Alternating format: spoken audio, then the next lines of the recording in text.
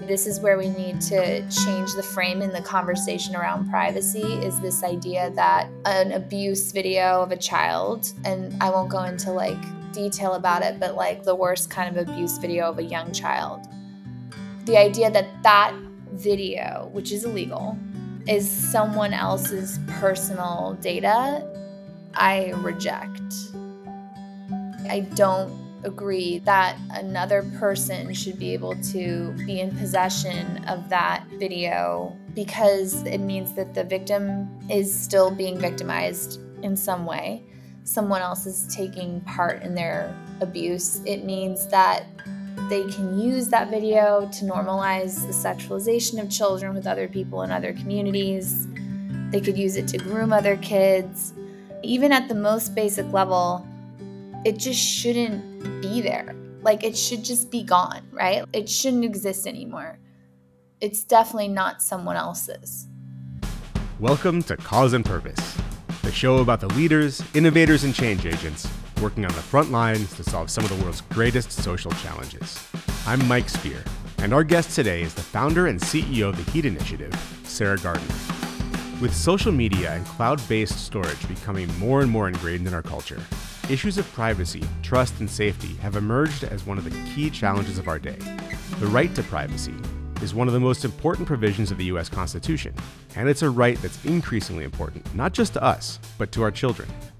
Images on the internet essentially last forever, so it's more crucial than ever to be aware of and intentional about the images we share of ourselves and our most vulnerable loved ones. The effort to preserve the privacy and confidentiality of our online conversations and data storage has given rise to unprecedented proliferation of illegal child sexual abuse material, CSAM for short. Technology exists to eliminate CSAM and other dangerous and illegal content from the internet, while preserving the privacy of those of us using the internet in good faith. If only the tech companies providing storage and messaging services choose to utilize it. This is the origin and the driving motivation of the Heat Initiative. They've launched a multi-channel campaign to pressure Apple, and eventually other technology providers as well, to do the right thing, to eliminate harmful sexual abuse material from their platforms, and to bring the perpetrators of this type of sex trafficking to justice. The Heat Initiative is exactly the type of program we love at Cause and Purpose, an elegant, no-nonsense solution to a complex social issue. We loved meeting Sarah and learning a bit about her journey as an impact leader. Hope you enjoy it. Sarah, thanks so much for joining us. I've been really excited to talk to you since we spoke in December. Thank you so much. Thanks for having me. Great way to start 2024. I knew when we spoke that this would be a fun one. Clearly, you have this great experience, and I think we look at the industry in similar ways. I'd like to start, where I start most of these things, with your early childhood. You brought up having a quote-unquote DC upbringing. Mm-hmm. Relatives in the State Department, you got a screenwriter, an ESL teacher. Tell me about what it was like growing up and kind of how that influenced you as you were attracted to social impact work. Oh, thank you. I really appreciate that question. Don't get a lot of opportunities to talk about that very often. Despite growing up in LA and in the San Fernando Valley, which is, the Sweet Valley High, that's like the the type of content that was coming out from my childhood of where I grew up. I had parents that were really grounded in kind of showing us that there was this bigger world outside of LA. And I think like any town or city that can be kind of dominated by one industry, the goal was to make sure that we knew there were a lot of different things that we could do with our lives. And so, you mentioned my dad's a screenwriter and my mom was an ESL teacher. Just the funniest way that manifested is hearing them argue about the grammar of characters in screenplays. Like arguments about should they be using the proper like noun, verb, adjective agreement, or like how they would actually be speaking. Or like Harry wouldn't say that to Meghan, and these are like fictional characters. So that was just kind of fun. But I do think my dad, especially being a screenwriter, kind of instilled in me, you can do anything and you can do anything that's hard if you're willing to kind of put in the work, and also be on the receiving end of a lot of criticism and a lot of setbacks. Screenwriting is like I don't really understand the ability that you have to be so passionate about what you do, but then have just people immediately kind of tear it apart is pretty real. So that was interesting to watch. And at the same time, it's a conversation that I'm having like actively with my own kids now, driving around LA. When you see people who are in really bad situations and don't have homes, don't have food, and like your kids are asking you these questions. How do people end up like this? Why aren't people helping them? Like these were the same conversations I had with my dad and my mom, Mm. and they spent a lot of time talking about like the randomness of birth and like you're here and they're there and you could be them and they could be you, which is why we have a duty to help in whatever way that is, and that's actually helpful versus like what your ideas of help look like. So Mm. very lucky. And then the worldliness aspect was just having my mom grew up overseas in Pakistan, and how that played out is really valuing your objects and getting like one good one of each, not excess, were sort of those basic principles that were instilled. Your mom sounds like, and maybe I'm reading into this a little bit, but a very compassionate person. I mean, it Yeah. strikes me that choosing to be an ESL teacher probably connects with a sense of isolation she felt living in Pakistan. Yeah. Oh my gosh. I wish she was here to talk to you about this too. She loves this. They had like a gentleman who they adored in Pakistan who cooked for their family, like State Department. There were a lot of jobs that were supported locally, like by these families being there. And his name was Gul. And her interactions with him is like he would teach her the local language and sort of the ways of the Pakistani people. And then she taught him English. And that's where Mm, it started. So I think it was like wanting to have deeper connection with someone who you couldn't communicate with, and that feeling like not right. How do we fix that? So you're right. That started very young. yeah. Did you ever get to go visit Pakistan? Did your folks ever take you back there? No, no, I know we talk about this a lot, just how much the world's changed. Like her vacation stories as like a 12-year-old was like, when we were driving through the Khyber Pass in Afghanistan, like it's really interesting to reflect on the places she was and grew up and thinking about are these places Americans can still go, and then of course that landscape is always changing Hmm. in this current moment. But one thing that was really fun was at my last job, I hired this fabulous gentleman, Bilal, who was from Lahore, Pakistan, which is where she grew up, born there, raised there. And I do think it gave us this like incredible connection because he just couldn't get over the fact that we knew anything about Mm, anywhere near where. yeah. And so it was a good reminder of to try and make those connections and go back to those roots. Yeah. I'm curious, having been in the film industry myself, what kind of work did your father do? Oh, you're Or does gonna he like still is he still writing? Well, you just tapped into a gem. No, because this is a fun one. It's a really great way to make fun of me. So my dad wrote a movie. The best, most well-known one is a movie called Dan in Real Life. Steve Carell is in it, Juliette Oh Binoche, well. and it's a dad and his daughters navigating their life after their mom passed away. So like already the joke was like he had to kill my mom for this story because there needed to be like a romantic tension. And the first time I read the script, like there were only two daughters, and it was me and my sister, like to a T. And I was like, this is too close. So he made a third daughter and tried to diffuse them Mm. across the three daughters, but you can still tell like who is which one. And there's a line in it where one of the daughters accuses him of being a murderer of love, which was a true quote from my 16-year-old Oh, self. wow. Hmm. Wow.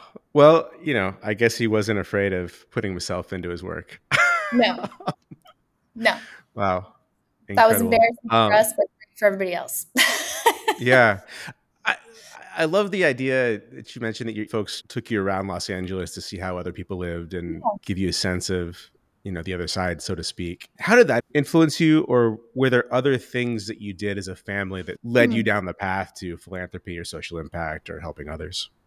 Yeah, I really appreciate these questions because again, it's always interesting to look back and people kind of jump ahead a lot to like, Mm, how did you get interested in this issue? But I think what you're getting at, which is different, is this idea of a calling to make your life about something else besides yourself. And in probably like my most honest moments, there are a lot of different issues that I could have worked on, but that life of service came from my family. I did go to Catholic school from kindergarten through high school, but I went to like LA liberal Catholic school, coming across some pretty badass nuns who would like go to Thailand in the summer and volunteer at shelters with trafficked girls. And so just acknowledging that was a very different experience than what most people experience. I started volunteering and doing some work like that pretty early. And by the time I was graduating college, I had already honed in on wanting to work for a few specific leaders in like the social impact space. So then it was kind of like, who could I get to first?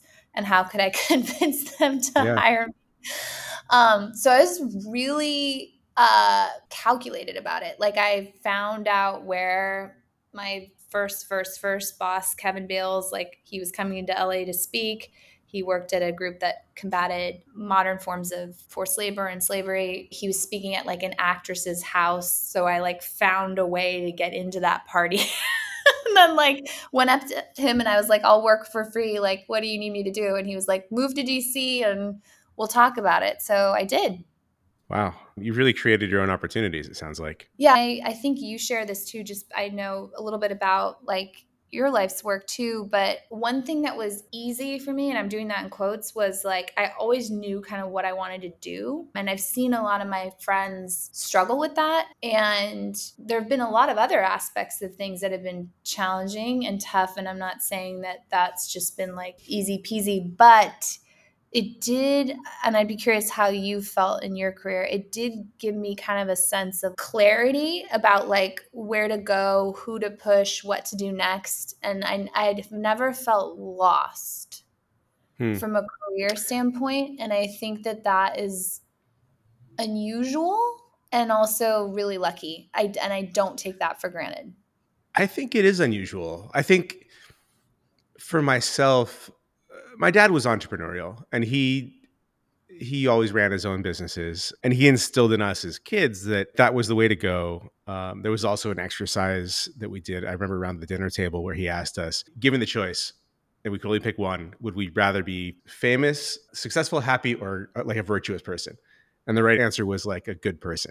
As like a teenager, it's a good thought Yeah. exercise. And it really stands out in memory. There's also the message that if you have to, you sacrifice happiness or personal gain to, have that ethical or Mhm. moral code. And so I think for me, it was always important to have purpose be infused in my career and enjoy the people I was working with. And he also sort of gave the grace to us as kids that he needed himself to not really have it figured out. My Yeah. career wound all over the place. I mean, if I look back on it, I think there is a clear through line, but Yeah. starting out in film and television, going to journalism, joining a social impact startup, like it's really it's all over the place, but it has that consistency of like trying to tell stories and influence people to see the world in new ways and contribute to the public good or just contribute directly, in the case of past jobs and what I'm doing now. But yeah, I always had a clarity of purpose Hmm. that way, but have often been lost in terms of like what the next move should be. And I've just sort of Yeah. followed it as I went. Thank you for the question. It's interesting to go back and think about it now. Yeah, I'm just trying to think about like why it was so clear, but I agree with you. It was also, I think one part of it that I actually did have to sort of de undo is the idea of you can't do it and also have personal gain, right? Which is like something that I think is going to hopefully be a shift in our lifetime Mm. of like the Yeah. people who are trying to help people get paid no money and can't want money. But then if you're the, founder of a shapewear company and just making gazillions of dollars off of people, that's cool. And they can pay themselves, $7 million. I hope that we realize that it's, I know this is like very an easy thing to say, but like that actually needs to flip if we want to Yeah. solve some of the world's problems. And so what I appreciate about like what you've done too is because mine is sort of more traditional, like nonprofit, Hmm. and that's had its own limitations. But I also actually like the idea of interweaving between nonprofit, for profit to find like what is that balance where you can be making an impact, but also be allowed to want to provide at a certain level for yourself, your family, whomever. No, absolutely. I think in some ways we're preaching to the choir for the audience here, but Yes, I I know. agree wholeheartedly. It shouldn't be a sacrifice. It should be parity. It should be, market rate for skills and complexity of the organization and Yeah. impact at the end of the day. I don't know that I was ever. It's funny. I don't get to talk about this stuff in this format much myself. My dad passed in 2005, so I kind of like Mhm. look back and just these little snippets, these little anecdotes. He was an attorney, and he never loved it. Like he Mhm. worked on corporate stuff or litigation, and it just didn't speak to him. I think he would have been happier doing other stuff. But I was very aware of how he had this sort of corporate this career in pursuit of money, but there were so many setbacks. Like a lot of his clients would hide their money, declare bankruptcy, they would go on vacation, tell him about it. So I don't think I ever connected the Mhm. notion of the sort of self-serving financial career with actual financial advancement. Ah, interesting. At least not a one-to-one, right? It's still risky. I was also aware, both my parents tell this story about how his favorite ever case I guess it was when my parents were dating and he got this phone call in a restaurant, before there were cell phones or pagers or anything. He was paged by his office. And it was about this guy who couldn't afford an attorney who was being evicted from his apartment that night. Wow. And he got to go in and intercede and make sure that the person stayed housed. And that was that little, evening, that little moment, I know was the most rewarding case of his career. Wow. That's really powerful. Yeah. And I guess it was for me too, because I remember these little things. And I think, the sum total of these experiences and conversations and stories very much pushed me in the direction that I ended up going. I'm curious, I was never a person in high school or college who, like, I've never really had a mentor, per se. I have people I look up to and have influenced me, obviously, but never had like a really direct mentor. And certainly at that age, didn't have individuals the way you described, like that you Mhm. really look up to and want to go work with. So I'm curious, you mentioned one person, but I'm curious who else is on that list. Like who out there in the impact space did you really look up to and still do and find inspiration from or connection with? Yeah. Oh, there's so many. That's probably another area where I did just like get lucky. I had a really, really good boss for 10 years. And Mm. it was my former boss at Thorn, Julie Cordova. She would hate the word that I was like using boss, but looking back on it now and watching some of my friends or contemporary colleagues, like what they were experiencing, so much of what you learn in those early years is like you're modeling yourself after someone else, you're observing them in meetings, you're like, oh, that's something I want to take, or like this is something I also want to take, but I want to make it my own, and hearing like horror stories of just like really bad leadership, and I also think it was at a time where it wasn't demanded, right? Like Mm. hopefully now, and I'm not saying it's all been fixed, but like there are conversations right now about like good management and how to do that. And it's not just the like pay your dues in the abusive environment and like move on kind of mentality. But I got to experience the best version of that before that was even a requirement. And so why was she such a great boss? She gave me like total freedom in areas that she knew I had, like fundraising, where I brought more experience even into the relationship. And so the dynamic was already like, oh, I defer to you. And I was young, I was like 26, 27, but then also would give me really, really great feedback and pushed me to improve and would give me real feedback, which is really hard. Give me real Hmm. feedback, but in a way that was kind. And I remember we used to have this phrase there. It was like, clarity is kind. Even if someone isn't performing well, being clear about that sooner and explaining why and being really clear about how you could fix it and stuff is better than just not wanting to deal with it. And then 9 months later, like having a bad review and the person's like, what are you talking about? So just some really, really great skills I learned from watching her and her lead teams. The co-founders of Thorn also were great mentors to me. That part, again, feels really lucky because Mm. you get a string of bad experiences like that. And I think it can really damage your trust. And I don't have that. I'm very trusting in my work relationships and in my personal relationships because I haven't sort of been burned by someone in that way. And that feels like a real gift. Yeah, I think it is. And I think it's very unusual, as you probably know. I don't think I Yeah. had that same experience.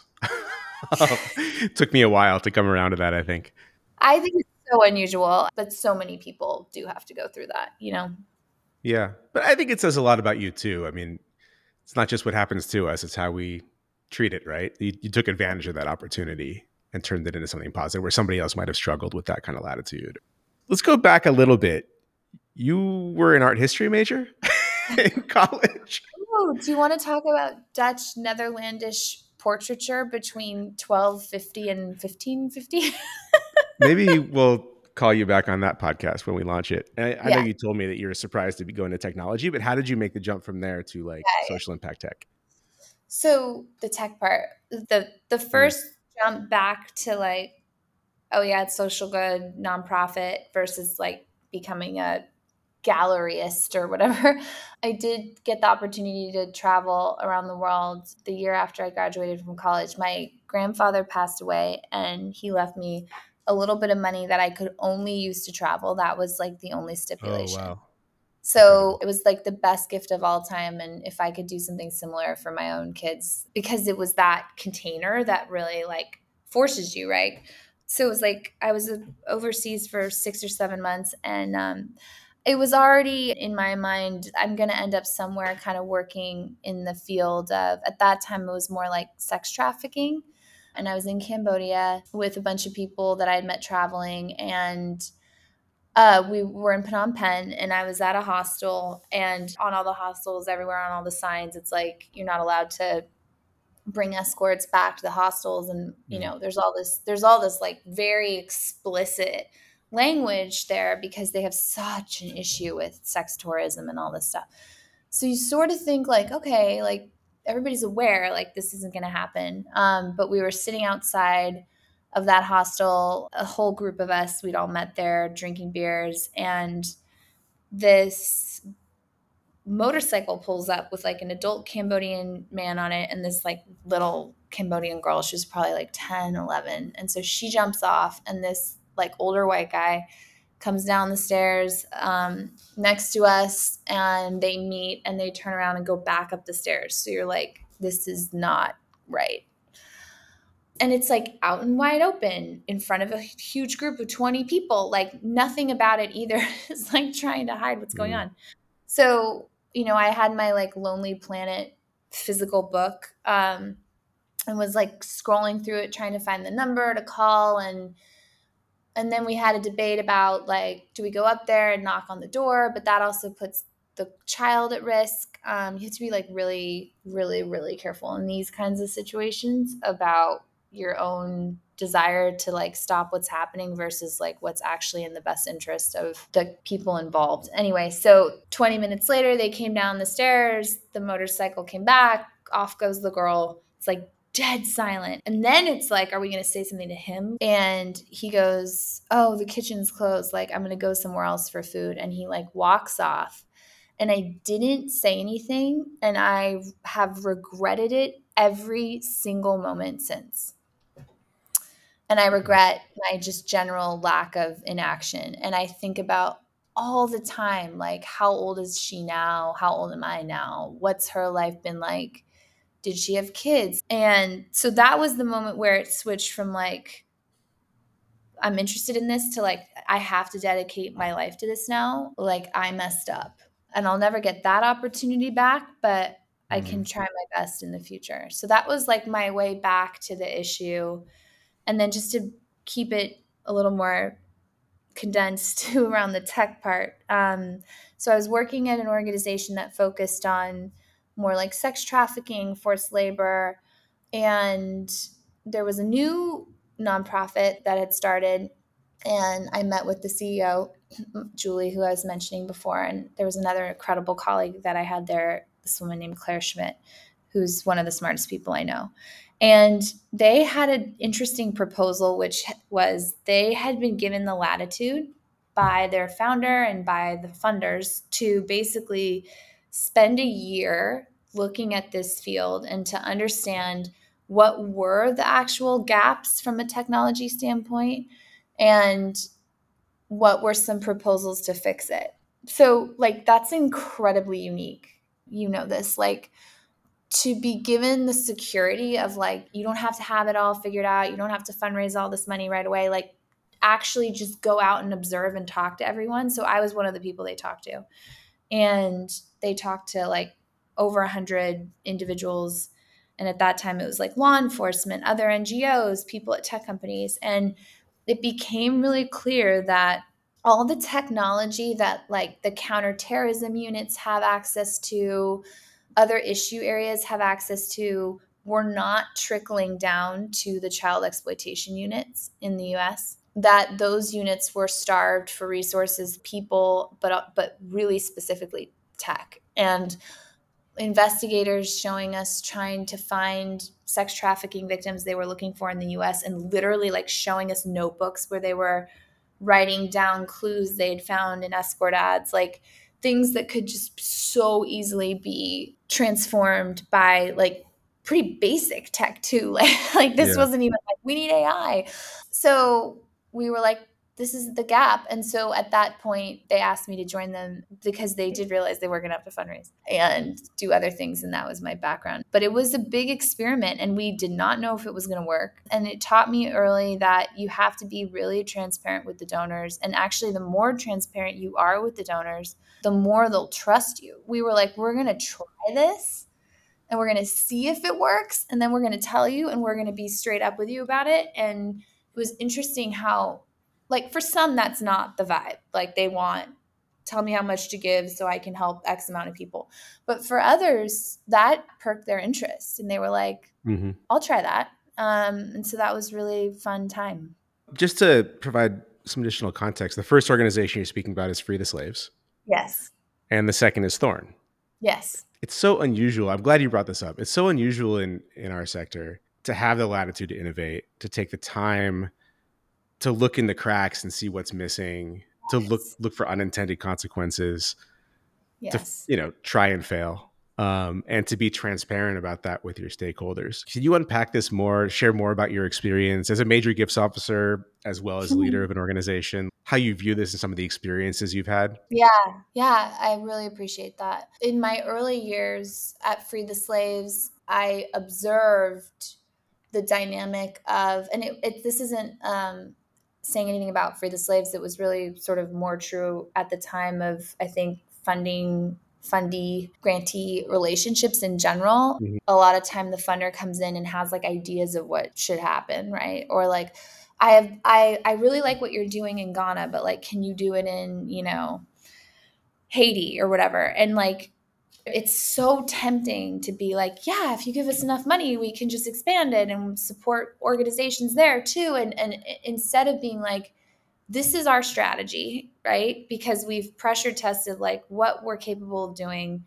where we need to grow, and getting people to share your vision. It's like I would never go into someone else's job and be like, oh, it should be this way. You know what I mean? Hmm. So trust that the experts know.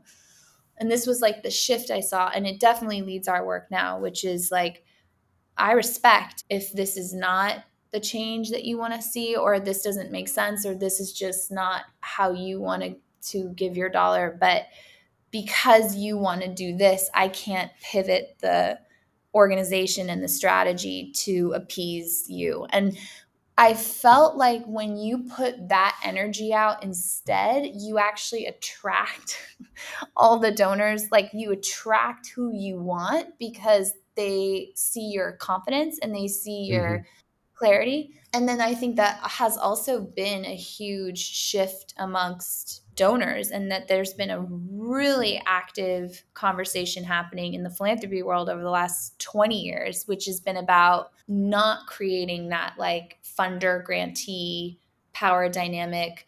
And there's some tremendous funders out there who have found incredible ways to let the experts and the orgs lead and support, but also push, right? Doesn't mean they can't push you.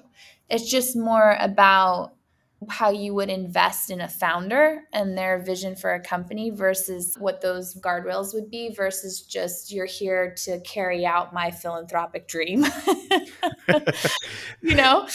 I think many major gifts officers are afraid of losing a gift from somebody who isn't okay with failure or who wants us to see a specific thing or whatever. But I think your point is, I mean, I agree with it. I think your point is right that if that's the case, don't be afraid of losing those dollars because they're misaligned anyway.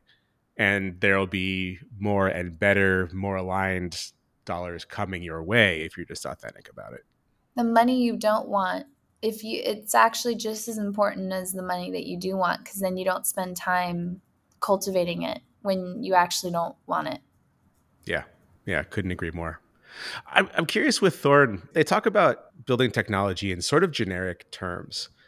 I think with human trafficking and trust and safety, especially if children are involved, I think people in general don't have insight into what that really looks like. Can you share a little bit about like some of the interventions that are really helpful, some of the tech that's needed still or has been built, the work that they're continuing to do? Yeah, yeah, yeah. No, I really appreciate that. And it actually leads into what I'm doing now too, because this question of like who develops the best tech, who gets the best tech, who's responsible for it will always be a tension point. And when is it driven by those who are issue focused, but also the companies have a responsibility up into a certain point, right? So when does Hmm. it shift from one to the other? So the cool thing about Thorn is that it is like made up of technologists. By the time I left, we were majority engineers, data scientists, product people. And then we had all of our like comms, marketing, research, also programmatic like prevention teams. But rare to see that many technical folks at a nonprofit developing like commercial grade technology. So when we say that if you're an investigator doing dark web investigative cases, why would you not have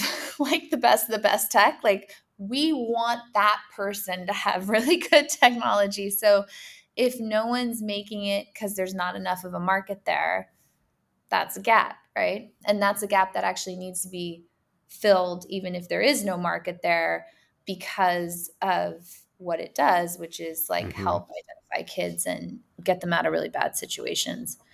I agree with you that it's not the easiest thing to explain. And also, one cool challenge we had that we overcame, and something I'm really proud of, and I think everyone at Thorn is really proud of, is this idea that like we had to hire cheap engineers then. How are we going to recruit technical people? Like they get paid this. And we were like, you know what? We should pay them that. Hmm. And we did. We were competitive with tech companies that were our similar size in terms of like overall budget and so forth. And that was like highly unusual. But we were like, well, we don't want a bad engineer working on it. We Yeah. want a good engineer.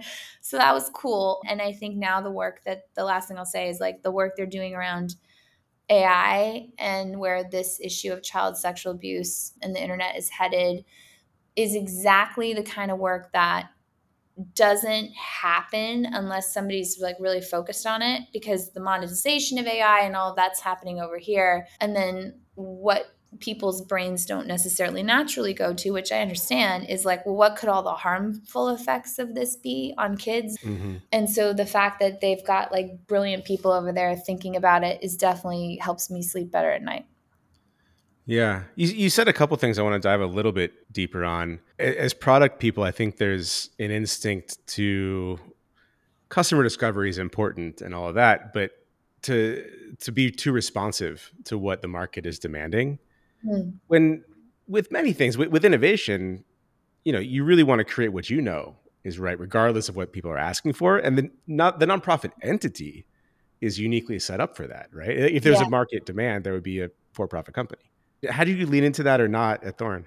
Yeah, well, actually, one example of that that has been really successful is the product they are still running, Safer. Mm. So that is a detect, report, remove of CSAM, and it generates revenue for Thorn now because the market is there. And so that was a really smart way to diversify the funding of the organization, is to then be reliant both on philanthropic dollars to help fund the technical solutions that would never have that revenue stream, but then where there is that revenue stream because companies want the product, take advantage of that. And I think that was something also we realized like is already a model in a lot of nonprofits. Figuring out a way to tap into that revenue where it exists is something that any organization should always be aggressive about if it's there, but also acknowledging like some of the work that we would do with law enforcement, research, things like this.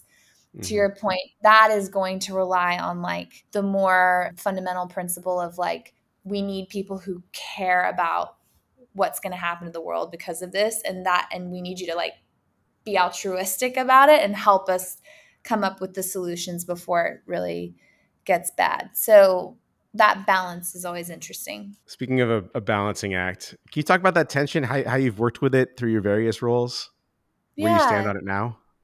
Yeah. There's a lot of different ways to go, things to sort of express or double click on when you say that. I'm going to ground it in kind of like the work we're doing now at the Heat Initiative, which is the advocacy effort Hmm. that I left Thorn to start with my colleague Lily Rhodes, and we now have two other colleagues with us, and then of course a whole like community of people who care about this and are kind of tapped into the corporate campaign that we're running. So that turning point for me, or where I was like, okay, this is where we need to change the frame again in the conversation around privacy, is this idea that an abuse video of a child, and I won't go into like detail about it, but like the worst kind of abuse video of a young child, the idea that that video, which is illegal, is someone else's personal data, I reject. So I don't agree that another person should be able to be in possession of that video because it means that the victim is still being victimized in some way. Someone else is taking part in their abuse. It means that they can use that video to normalize the sexualization of children with other people in other communities. They could use it to groom other kids. I mean, even at the most basic level, it just shouldn't be there. Like it should just be gone, right? Like it should just evaporate. It shouldn't exist anymore. But it's definitely not someone else's. Yeah. So when I think about privacy, I think about how do we protect adult communication. The examples I think resonate with everybody pretty easily are like journalists, right? Like a journalist in Iran right now who's trying to get information out, or in the Middle East. How do we protect that person from getting information out to a reporter in the US, to some a family member, and yet in the same world hold that we don't want someone then using that same channel to send a bunch of abuse images of a child to someone else? And I think that both can happen. Yeah.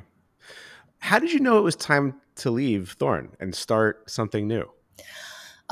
What a journey. So Apple announced in August 2021, kind of out of nowhere, that they were going to do the work of detecting, reporting, and removing known child sexual abuse images. And like, I'm trying to think of an analogy, but like in our world, this was just monumental. It was a company that had not engaged with the community on this issue before, kind of stayed silent, kept their head down, didn't really participate, and then they just like came out of nowhere and made this announcement. So we were stoked. And then for a whole bunch of reasons, which we can go into if you're interested, but primarily being like sort of the botching of the comms around it and the Mm. lack of backbone on their part to receive criticism, they ended up stopping it, pausing it, and then eventually killing that plan. And so that Oh, the wow. period of that fall, oh yeah, the period of that fall, I just basically like felt sick the whole time. Yeah. And What I a letdown. something is wrong. Well, but Yeah. honestly, the thing that scared me the most was like, in addition to the fact that they didn't do it, which now talking with survivors of CSAM, child sexual abuse material or images and videos, like I'm like, forget how I felt about it. Like I've heard them say to me, like, that was like being told we see you, we get you, we've got you, and then being like, absolute about face like f you, forget it. Like that. I mean, it was that for them, Yeah. it was that intense.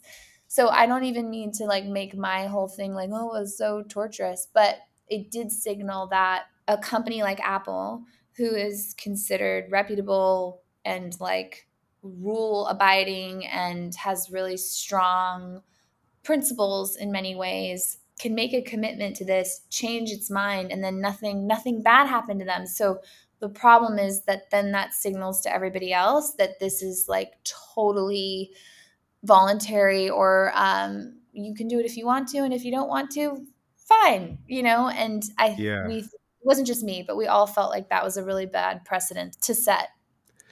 Well, you're right. It is different. Like if you never engage with it, then it's easy to, we don't have the resources, the technology, there's policy or something, but Right. not, we see you, we get it, we're coming to help. Oh, actually, we don't care.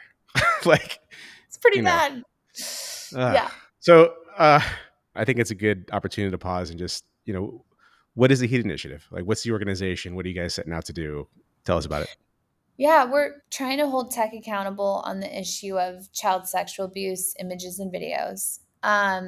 But our strategy is really bringing corporate campaigning to this space of child sexual abuse in the internet. And so it's been so fun because we're learning from climate activists who have run successful corporate campaigns against major companies and won, and Mm. we're taking their roadmap and trying to recreate it over here. Other efforts, nonprofits, individuals who won against Walmart, and big companies, got them to change supply chain related issues, are teaching us like, here's how you can move a major company on this. Because unfortunately, it's not the moral argument. They're constantly managing 29 crises at once. And until you become number three, like you're not a problem yet. And so Hmm.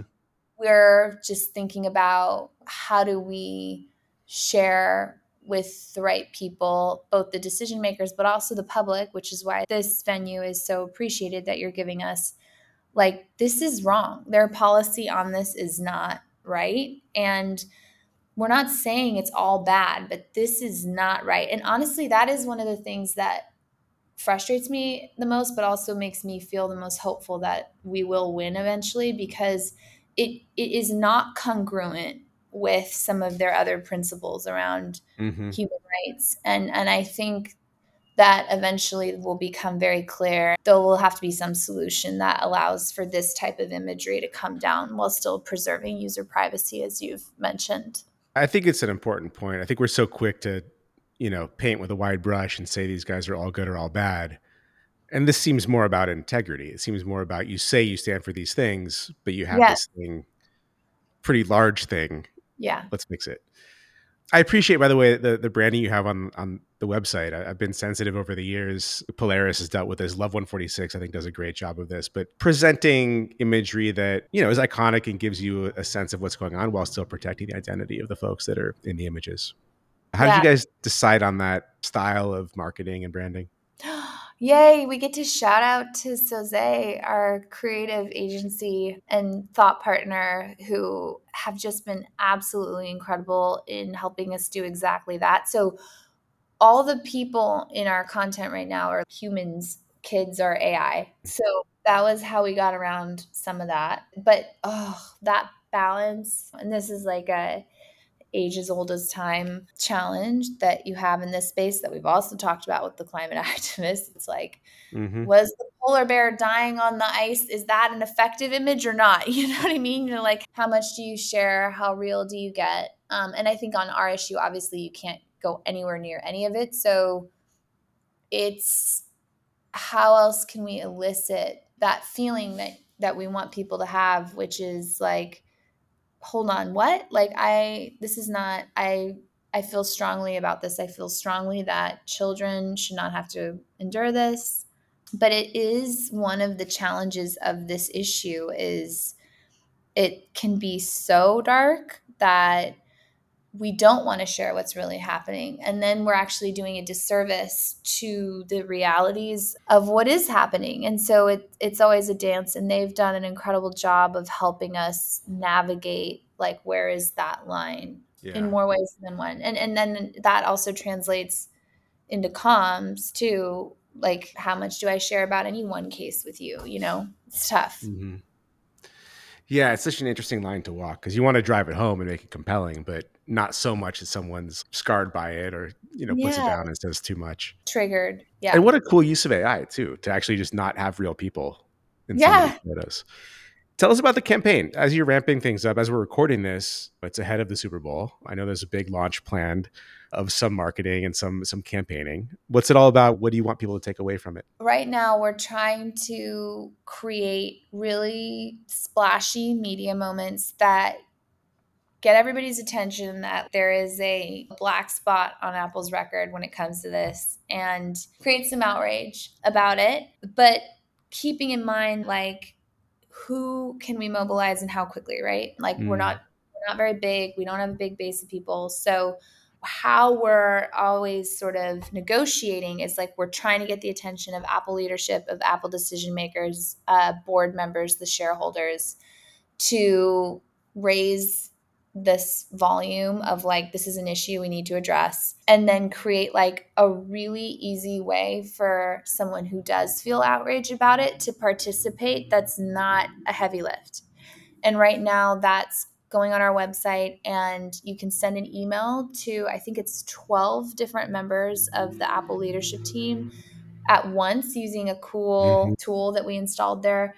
But it comes like from you, so it can't be blocked. And we've had 12,000 emails get sent to Apple leadership this way, which is sizable. And so if folks are interested and willing to do that, that's huge, because part of what we're also trying to demonstrate to Apple, and by the way, this polls this way. So we've run a nationwide poll 3 times. We ran it 3 times because the results were so strong. I was like, there's something wrong with it. Run it again.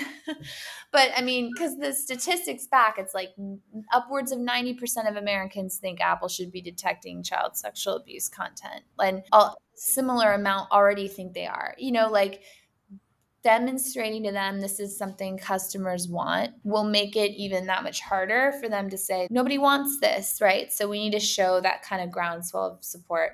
So we have some media moments planned. And then there is work we're doing behind the scenes to create pressure on other parts of Apple that is less public, but drawing attention to moments where they're having a lot of attention is part of the strategy. Well, and there's precedent for it, right? I think CVS probably lost some revenue when they stopped selling cigarettes, but their stock shot up, and they're a more successful company now as a result. Yeah. So listen close, Apple. This could actually benefit you in the long run.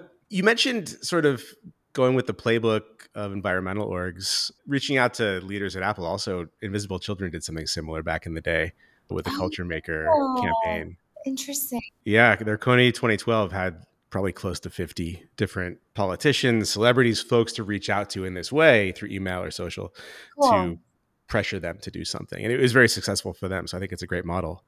But I'm curious, as you're looking at some of these movement building playbooks, what are some of the key components that stand out that folks in the impact space can maybe leverage through their own awareness and marketing campaigns? I feel like that's almost a better question for you, just given your expertise and background, because digital marketing, digital advertising, like, is a lot of that's new for me. And also Mm. understanding, like, the power of digital. We talk a lot about, like, can we move somebody to physically go outside and participate, like, in a peaceful protest, or should we only be planning to have them engage with us digitally and, like, making that kind of the battleground? Like, that tension is something that we are thinking about a lot. and like influencer strategy, right? Like other people that people trust. So maybe not like the biggest celebrities in the world, but like parent influencers, right? Like is a really interesting group for us because we are trying to get parents outraged about this reality and then have that also factor into like are they getting their kid a phone this year? Like maybe you should wait till we think the phones are safe. So I think that there are ways to leverage our message with more targeted audiences faster than there were before. But I'll be honest with you, like that is newer to me, which is also why having kind of this like bench of experts has been so Mm-hmm. critical. We've been learning a lot. The only other thing I'll say about the playbook that's also been reassuring is we were saying to the climate folks a lot like, well, you have such high issue awareness. Like, of course, people don't want this now, or of course, everybody sees Greta and it makes sense. And they were like, just remember, like, we felt like you then, like 25, 30 years ago, when we were like sort of some of the first being like, hold on, wait, you know? And Mm-hmm. so that was helpful and kind of reassuring because I think sometimes we've felt like, are we at the beginning of a movement? Taking back the internet, kids reclaiming it for themselves, or are we just like too niche to be big? What I'm hoping is that we are at the beginning. I'm fairly certain in 15 years, maybe even 10 years, we'll look back and think the fact that we had like 10-year-old kids on Instagram in the same Instagram as like random adults, I Mm-hmm. think that will be the same as like kids not wearing seatbelts in cars. And I'm not saying they're going to create a whole new Instagram for 11-year-olds, but I do think there will be other, and there have already been improvements, like safeguards made. Like we just didn't think about it before we threw kids in there too. And now we're going to like Yeah. figure out what it actually looks like. So I'm hopeful we're at the beginning versus like we're just not successful yet. Yeah. I don't know the answer to that. I like to think of it as more of a continuum. I mean, a lot of good work has been done. The technology is changing, the political Yeah. climate's changing. And, as far as Heat Initiative takes it, the impact that it has, there will still be more work to be done. Yes. I mean, it's not a binary thing, right? It's like Yeah. it's an infinite mindset, sort of. We're just trying to improve it as we go. Yeah. How's the Heat Initiative funded currently, and how is that transition for you? I'm curious, going from like a major gifts person to CEO and running the whole organization. Huh. Well, there was luckily some steps in between. At my time at Thorn, like towards the end, I ran the external affairs team and I was on the leadership team. So it was like comms, policy, marketing, fundraising. But that was like the best because I got to hire experts at those things and just learn from them. Mm-hmm. Learn from them. And then as part of the leadership team, all the normal things you learn, growth, equity across the different disciplines, the amount of time you spend thinking about the people and the teams and the people teams and like all those things, Mm-hmm. you know? So I did get to dabble in that a bit before I left or observe experts. So that was really lucky. So there was a little more of a transition there.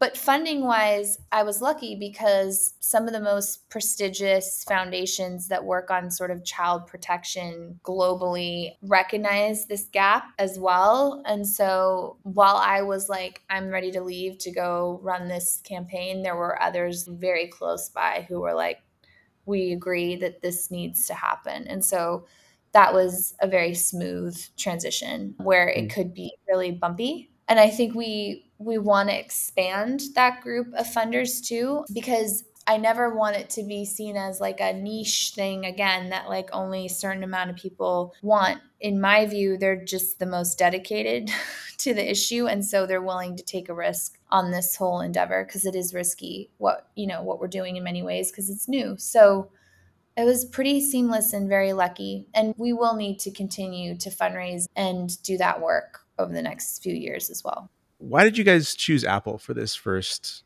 part of the initiative? That is a great question. So we chose Apple for two reasons. One is the minute Apple actually does turn something on and start detecting, there will be kids who are identified within a few hours. That is a given. even if they only detect known images, some guy, most likely, who is collecting known images will also be someone who's abusing a kid, and that'll get discovered. That's the power of why it's important in part to detect known images, because sometimes people are like, well, that kid's already been recovered, which we have a different mindset, which is like, no, this is like in observance of their abuse, like no one should have their image. But also collectors can be abusers, right? So anyway, that's honestly first and foremost the reason. But the second reason, which is important as well, is unlike Meta and now X and some of the other companies, Apple is seen as like reputable and kind of like holding these lines and standards around privacy, around user safety and data and all these things. If they do this, it will transform the entire field when it comes to trust and safety. And it will allow for every company who's debating this right now and whether or not they can do it, it will green light them being like, cool, Apple did it. We can do it too. And so that's why. Got it. So you're looking at it, direct impact in saving kids and stopping bad actors quickly, but then also the long tail sort of systems change and pressure on the industry. Systems change. Someone's had that's a that's a very specific term that I'm acquainted with, but is like I love that not many people can pull that out. It's something I'm passionate about and is, That's cool. runs throughout my work today. With that in mind, I think it's a good example with Apple, and there are clear things to point to. But in the broader sense, how is Heat Initiative looking at the impact that it's creating? We measure it kind of by what movement are we seeing amongst people we're directly working with, and then like who we're trying to influence, knowing that we're not going to get to the top, until we're there. So you look at things like, are people willing to send the emails and how hard is it to get them to do that? We've had great collaboration across the field with other NGO partners who are not only like helping us, but putting resources behind it. Hmm. That's been another thing that's been so inspiring and really just enjoyable about this has been the connections and the work that we're doing with other orgs and how invested they are in it now Hmm. too. And I think if they're willing to put money and time and effort behind it, that kind of signals that it's, again, we're helping kind of spark something in the field around like going after a company on a specific policy. There's work with shareholders that we can point to, kind of the shareholders being emboldened to put forward a resolution and like be more aggressive about that work. And then we are in communication with Apple. We have been since the beginning, and it's going to be an ongoing conversation, but that's an important piece to maintain and actually keep that connection point so that when we're ready to discuss the next step and what changes could happen, like we're right there ready to go. So yeah, we have ways to measure the outputs before the outcomes, right? Yep. Outputs, outcomes, and impacts. It's an important distinction. So you're looking at it more as a stakeholder with a cause rather than really antagonistic. Yeah, what we're asking for is very reasonable. And we lament the fact that we even have to be this reasonable. Like, this should just be a Yeah. given. Should be obvious, right? And apparently it was them at one time, and they forgot Yeah, or something. I don't know. I can send you Um, all the videos where they talk about how important it is. right. I'm sure there's, yeah, send them over. We'll add it to the page. When this campaign runs its course, when you're done with Apple, whether they end up doing what you're calling on them to do or not, what's next for Heat Initiative? What do you see as the future of the organization? That's a great question. So, in full transparency, we're still trying to figure it out. I think it's a great answer. It's funny because we just went through this with our planning. And right now, our mindset is we're fully focused on this because we're trying to prove that these types of campaigns can have effect. If that works, then it's time to think about like, and I really appreciate my team here on this too, because it's very hard to not, and I'm sure you would get this having been at like a lot of different orgs and companies in a lot of different phases. It's really hard to not like get in your head of like, who are we as an org? Are we time? Is it time for a rebrand? And I'm really proud of this team because what we're focusing on is let's see if it works first, and then we'll kind of build the frame. And yet at the same time, we have to have like basic operational function and all of that. But I don't want to do cart before the horse, because what if we build that, we fail, right? We're not interested in building an organization just to build an organization. We're interested in whether we can replicate this type of model in this space. Yeah. Yeah, I wasn't kidding. I think saying you don't know is a great answer. I mean, things pivot and evolve. You need the latitude to fail if you're going to be successful at anything big anyway. Great. There's different models to look at, right? There's a talk by the Splash founders back in the day, which is a water organization, about putting themselves out of business. Maybe that's one way to go. We mentioned Invisible Children. Personally, being a front seat passenger, up close observer to it, was their great legacy is actually the thousands of people that they activated and trained on activism, much more so than Yes. what they accomplished directly. Yeah. I think there's a lot of exciting options for Heat Initiative once it really gets going.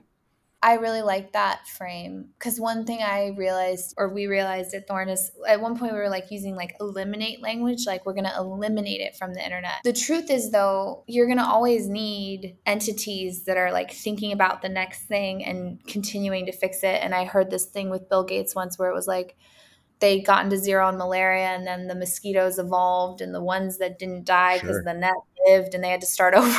And it was like, maybe that language sometimes is dangerous, like you're saying, like eliminate, put yourself out of business, because it's like we actually should adjust to this idea of like constantly needing those in society who are like thinking about what's needed.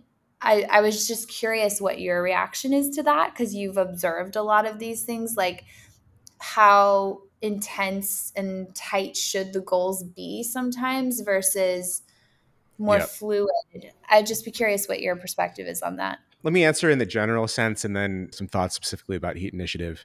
I think the goals need to be fungible. I think your mission and values, the vision, that's locked in. That's like 100-year scale things. You check on them periodically to make sure it's still aligned, but basically, that's it. Yeah. Quarterly, annual, 5-year goals, KPIs, these achievable markers. It's easier said than done, but I like to think I'd be willing to toss those at a moment's notice as soon as they become irrelevant. Yeah. They've been achieved, or you recognize they're no longer valid, or who Right. knows. And I think nonprofits in general need to be more open to that kind of thinking. I also think all these things are hypotheses, right? Like, we have an approach, we have what we want to do, we have targets and KPIs. It becomes learning after that. We Yeah. achieve them, great. Maybe what we achieved was right, maybe it wasn't. Right. But how do we reset them the next time? Learning. Yeah. Love that. I also think with what you're taking on, unfortunately, it's a bit of an arms race. You know, Yeah. the same technology that people were using in the 50s to do these things is no longer relevant, and new Yeah. stuff came along, and a few generations came along before we have our current state with cloud storage and encrypted Yeah. messengers and things like that. So it's, unfortunately, I think it's a never ending battle. And I think setting the vision for reducing it is what's important, and having intelligent approaches to that are in keeping with the times and the real state of things, as you go. So even if all these tech companies adopt the practices that you're hoping that they will, these folks will adapt. They'll find a new way, and there'll be a new hill to climb, I think, unfortunately. No, I think that's true. I really appreciate that perspective. And, sometimes I think about like the Postal Service was the Mm-hmm. agency that worked child pornography cases in the US, because it was like in the mail. Like 1999, I can't remember exactly. Someone from the US Postal Service testified in front of Congress, and they were basically like, there were 7,000 cases this year in the US, and we worked all of them. And so I'm like, if we could get back to that, like if we could Yeah. just get back, like there's just less of it, and therefore there's less kids being abused. There's less of it messing with kids' minds. There's less of it influencing adults' behavior. The abuse of children is going to be something we're going to constantly have to inoculate society against. And it'll need like new shots at new times. But I think right now there's just an expansion of it in a way that's so harmful, and we're trying to reduce it. So it's just helpful hearing you talk about it, because I think us starting to adopt that kind of language of like, it's never going to go to zero, it's never going to go away, there's always going to be another company to battle, but like we need to just get into a Yeah. different energy.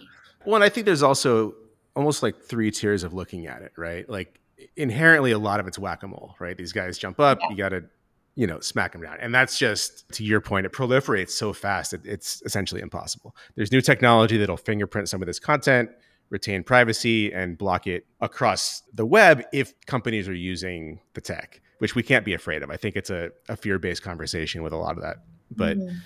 I think we just have to sort of do that. But the third tier of it, I think, is reducing or eliminating the conditions around which this stuff is created, which comes down Yeah. to emotional health and financial Yes. security. And I think that's really how you get to the root of a lot of this stuff. Totally. Totally agree. This is actually very much a mental health issue. Yeah, that's a whole nother podcast. But like, I think if we can start to frame it that way too, so that there's more openness to also people who even identify, like, I have a predilection to consume this, but I don't want to harm kids. Like, what spaces do we have for them to ensure that they Mm, don't, right? Like, that is a whole nother yeah, area that is like never discussed. And then, like, I have two sons, 8 and 6. Like, I don't want them to get access to this stuff because it like is literally like malware of the mind.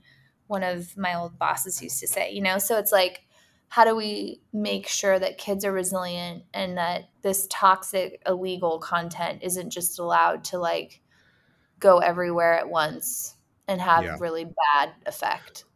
We're in a world now where we have access to like everything at a moment's notice. So it's personal choice. It's how do you teach kids to disengage when they come close to this stuff and things of that nature. In the case of false positives, how do you recommend tech companies handle innocent stuff that may appear to an algorithm as if it were sexual abuse material? Yeah. So I think the data is important to look at here. There's a few reports coming out. There's a discussion in the EU about this and precision versus recall. And like when you start to look at the data and understand how rare it is that that false positive occurs, depending on how you've set the parameters of detection software. So there's worlds where you can completely avoid that by making it so exact that you'll probably miss stuff, but you won't have any false positives. And then you can broaden that if you are trying to potentially find material that has not been identified before. But even then, the false positive piece of it is such a small piece compared to like when it gets it right. That's what's put me at ease. But a more systematic approach to it is like that is also why you want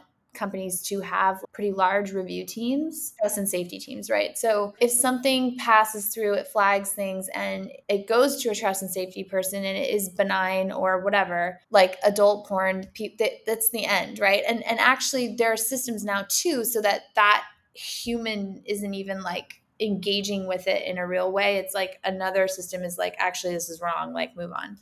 The thing that really doesn't happen is that a false positive hit on a platform goes to law enforcement because there's like 6 steps involved in there Hmm. where the human reviewer at the company gets it wrong. The person at the National Center for Missing and Exploited Children gets it wrong. It goes to law enforcement's desk.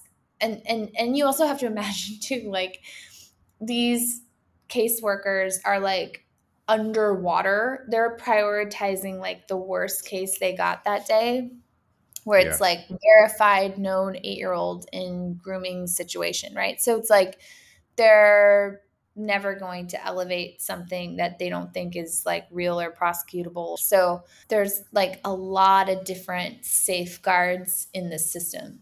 And I think the more people pay attention to how they work and educate themselves on how they work, they'll feel more and more at ease with that. I think something for us to equally worry about is how much are we missing? What kids are slipping through? What kids have been caught up in this for a really long time with no help because for whatever reason the system's not going off. And like the fact that we don't think of it that way is interesting, and it makes sense because we're thinking about protecting ourselves, individuals, our families. So look at the tech, educate yourself on like how it actually works and the numbers around it. Yeah. No, I think it's a good point because I think almost all of us would agree that this is something that should be handled properly and Yeah. stopped to the extent we can. But I think for parents, I could see concerns about getting caught up in something, and that can ruin your life if it goes too far. Totally. Well, and let me just add too that like your kid in the bathtub naked does not set off these systems, right? That's actually really important to say because I think that that would make a lot of people really nervous, as it should. And that is not how these are built. And also, that is the kind of thing that would be moved right past if it were flagged, even though it would not be because it, at least for what we're demanding of Apple, for instance, we're asking they only look for known verified hashes. So anything new is not going to spark the system. For me, I'm always a little concerned when parents start posting that stuff willy nilly, Oh, but certainly they no. shouldn't be prosecuted, for something like that Of necessarily. course, of course. And there's been a few anecdotal stories written about this Mm. in some very prominent places that have done serious damage in making parents concerned about this and they don't have to be. And it's a bummer. What advice would you give to parents who want to do what they can offline to sort of mitigate this risk for themselves and for their own kids? So there are a lot of people that I have the privilege of working with who are even more experts at this than I am. But my takeaway has been throughout time, if you have a really strong relationship with your kid, really good communication, and they trust that they can bring something to you that's bad and you're not going to like overreact or immediately kind of like shame them or penalize them, you're their security. Even if they're in trouble, they know that you'll help them. You're good. Because ultimately, what you want is your kid to come tell you when something's gone awry, right? Because there's like all these different things you can be tapping into. But pre internet, right? It was like, well, what had kids at lower risk? And it's like when kids feel like they are dangerous situations and they know that they can call you and you'll come pick them up, right? So it's like that same level of trust, not shaming. One interesting thing I don't think parents think about but would be kind of cool to share with your audience is also removing the shame that parents feel. So like if your kid is the kid that takes a naked selfie and now it's like all over the school, we need to remove the shame that then that parent feels, then they're so embarrassed and then they don't talk about it. And then so there's not also a culture of like, hey, this is happening, like let's all deal with it. Instead it's like it's very much pushed down, and I think it's inhibiting parents from working together and from parents coming forward and being like, this happened, can you help me? Getting help themselves too to help their family. So anything around naked selfies and kids and all of that, we just need to destigmatize it and just be like, it's unfortunate it happened. Now let's actually like deal with it instead of like, no one's going to do it, you know? Yeah, no, I think that's a great point. I mean, we were talking earlier about mental health issues surrounding this and having open conversations. I do see where it's improving, I think, but I know that there are some very deep cultural influences here with different aspects of this. And yeah, I agree. The more we can destigmatize it and take the shame out of it and create those safe spaces in our own communities and families, the Yeah. easier this will be for everybody. Yeah. I would love for people who are more curious about this issue to not be afraid to engage. And what I mean by that is people don't want to get it wrong. They don't want to say the wrong words. They don't want to say the wrong thing. In particular, with child sexual abuse, I think it just kind of closes you up out of fear of making a mistake almost. And I think what we would encourage is for people to try and engage and learn and not be afraid to talk about it more and get it wrong, you know what I mean? And then it's okay and Hmm. like be corrected. Because I think there's a barrier of entry with this issue that is really hard to get past. And I would also ask people to start observing in our society where there's these like little hints to it a lot and it's still kind of a joke, and thinking about what does that perpetuate and how can we make sure that we're really putting kids first when it comes to this issue. Like everyone says, kids first, but what does that actually mean, so I think those are just ideas to leave folks with. But I mean, from a technology standpoint, from a thank you for listening to our complaints about Apple standpoint, like you've really given us great latitude to share a lot about that, so thank you for that. I've really enjoyed this conversation immensely, and I think there's a lot of Thanks. value here for the audience in general, but also some pretty actionable stuff for social sector leaders to learn from. I know I've learned from it. So thank Same. you. I'm curious, how do you feel? Like, are you optimistic about this, regardless of what big tech decides to do? Are you optimistic that this situation will improve over the next several years, or how are you feeling about it? Yes. And I'm hopeful that there's also going to be a backlash of like tech running our lives. I think we're already seeing some ripples of that. Yes. Yes. Yeah. I loved your analogy too, by the way, of these trust and safety issues being akin to the seatbelts, from 20 years ago. Oh, by the way, no one wanted to ban smoking on planes. Like that Yeah. was really unpopular. The seatbelt laws were really unpopular. So there's just some really interesting parallels. You look at China, that's like they banned kids from being on TikTok certain hours of the day. On one hand, you're like, that's insane. That's so like authoritarian and horrible. And then on the Yeah. other hand, you're like, is that good though? Like maybe you don't want kids on social the whole Yeah. night. I don't know. I think there's going to be a backlash. More time in the ocean with the whales instead. Yeah. A lot of the battles I'm fighting these days are around integrity and common sense Yeah. and how we deal with some of this stuff. All right. Well, before we wrap, just a few quick questions. Outside of your current career, if you're doing something totally unrelated to social impact, what do you think you'd be doing? Interior design. Oh, interesting. Why? Oh, I just love it. Love it. Love every part of it. It's the art, it's the color, it's the shapes, it's how it all fits together. It's beauty working on something that can be so horrific and ugly and dark. Sort of the same thing you're doing now, but in a different format, creating better spaces for people. Yeah. Huh. That's cool. In some ways, it's a different expression of the same idea. I love that so much. At some point, I'd love to own a bar or something like that. And I think about creating a space conducive to certain conversations or interactions as part of that.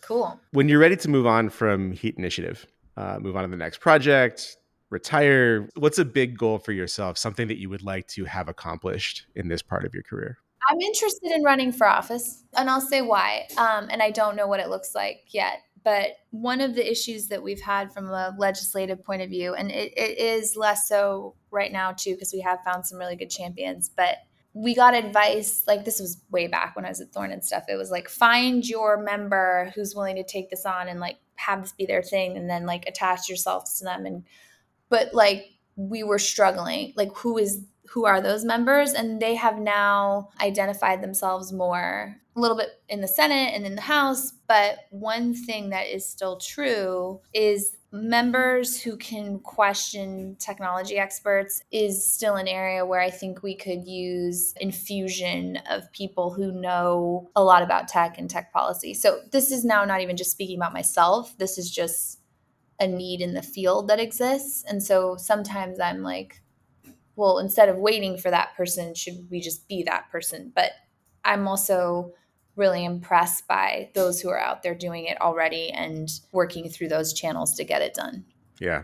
I mean, that was made super clear over the hearings, the past few years with big tech. Just being able to ask the right questions seems to be a challenge at this point. We talked about some of the people that inspired you in your early career. Who's somebody or a handful of folks that you really look up to now that you admire or learn from or has taught you a lot? There's this one climate activist that we've been working with. I feel like he'll like kill me if I mention him by name, but he calls himself the Silverback because we like pulled him out of retirement. This poor man was trying to retire, is still trying to retire, and we just call him all the time.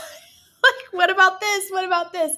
I'm going to just say his name. His name is Michael Marks. He's been an incredible ally and mentor during this process. Oh, there's been so many though. Early on, another sort of supporter came to us and was like, "You've got this. Like, you're all gonna win. You can do it. If not you, who?" Like, and just such confidence. And you're just like, wow. Like, why do you why do you believe so much? So, we've been really lucky in that sense. Maybe feels obvious or something, but full circle back to my parents. I'm raising three small kids, 8, 6, and 3. My husband has a very intense job. I have a very intense job. Like, we would not be able to be doing this without them. And I'm relearning about parenting and what matters from them and watching them interact with my kids now. And that's been a really special, special time in our lives. Hmm. That's cool. I think I sort of asked you this, and we got into the politics conversation, but when you're ready to leave Heat Initiative, whatever that next thing is, what's something with Heat Initiative that you want to have accomplished? I think we're going to keep going until something at Apple changes. That is the goal. Either we can't keep going, we get burned out, we run out of money, something happens, but I feel very clear that if we fail, that's actually a really important learning, that the field is like struggling to set up this kind of pressure lever, and it's not just us, who else is doing it well, and maybe someone else is doing it better, like let's lean into their effort instead. Or we're not communicating clearly about it enough with the public, so people don't get it and they're not ready to jump on the bandwagon because they don't know what we were talking about. So I think no matter what, we'll learn, and I really liked your frame around that. Lastly, how can people learn more about your work and get in touch? And I think in this case, even beyond just go to the website and donate or sign up, but like, how do people really take action as part of this campaign? Well, as part of this campaign, going to our website, which is heatinitiative.org, initiatives has a lot of eyes. So you really got to take your time when you type that one in. We've kind of outlined the case against Apple. It's good because there's some specific records there of cases involving the products, and it helps you understand like what we're talking about and why it's so important. But on there, you can send an email to Apple and it's safe and secure. It's not like other people will know that you sent it, but it sends them an email that's like, hey, I have questions about this policy. So that's really effective because that gives us an ability to say like Apple is hearing from the public. Takes 5 minutes. So that's really, really appreciated if folks can do that. But I think on this movement, I will say that for the first time since I've been working on this, we are feeling this groundswell of momentum with lawmakers. And so calling members and saying like, hey, I'm really worried about online child sexual abuse or sexual abuse in the internet, raising this with your local member like really helps us, because that is ultimately what members defer to, is like what issue are their members bringing them. So that's always huge. And then I'd also like to recommend a few documentaries that are really powerful and feature films about this issue or like issue adjacent. Athlete A is one that's about the gymnasts and the Larry Nassar case. And then there's like more feature films like Spotlight and others. So I'd love to give you a list kind of ones that I recommend for folks too, because we got to give people ways to learn about this too that is like more entertaining than just reading articles or things that we've written. So would love to provide you with sort of more of those options, because there really are a decent amount of both docs and features that do a nice job of covering this issue. Please send it over. It's such a complex issue. The more people can understand about it and get comfortable with those conversations, the better. Yeah.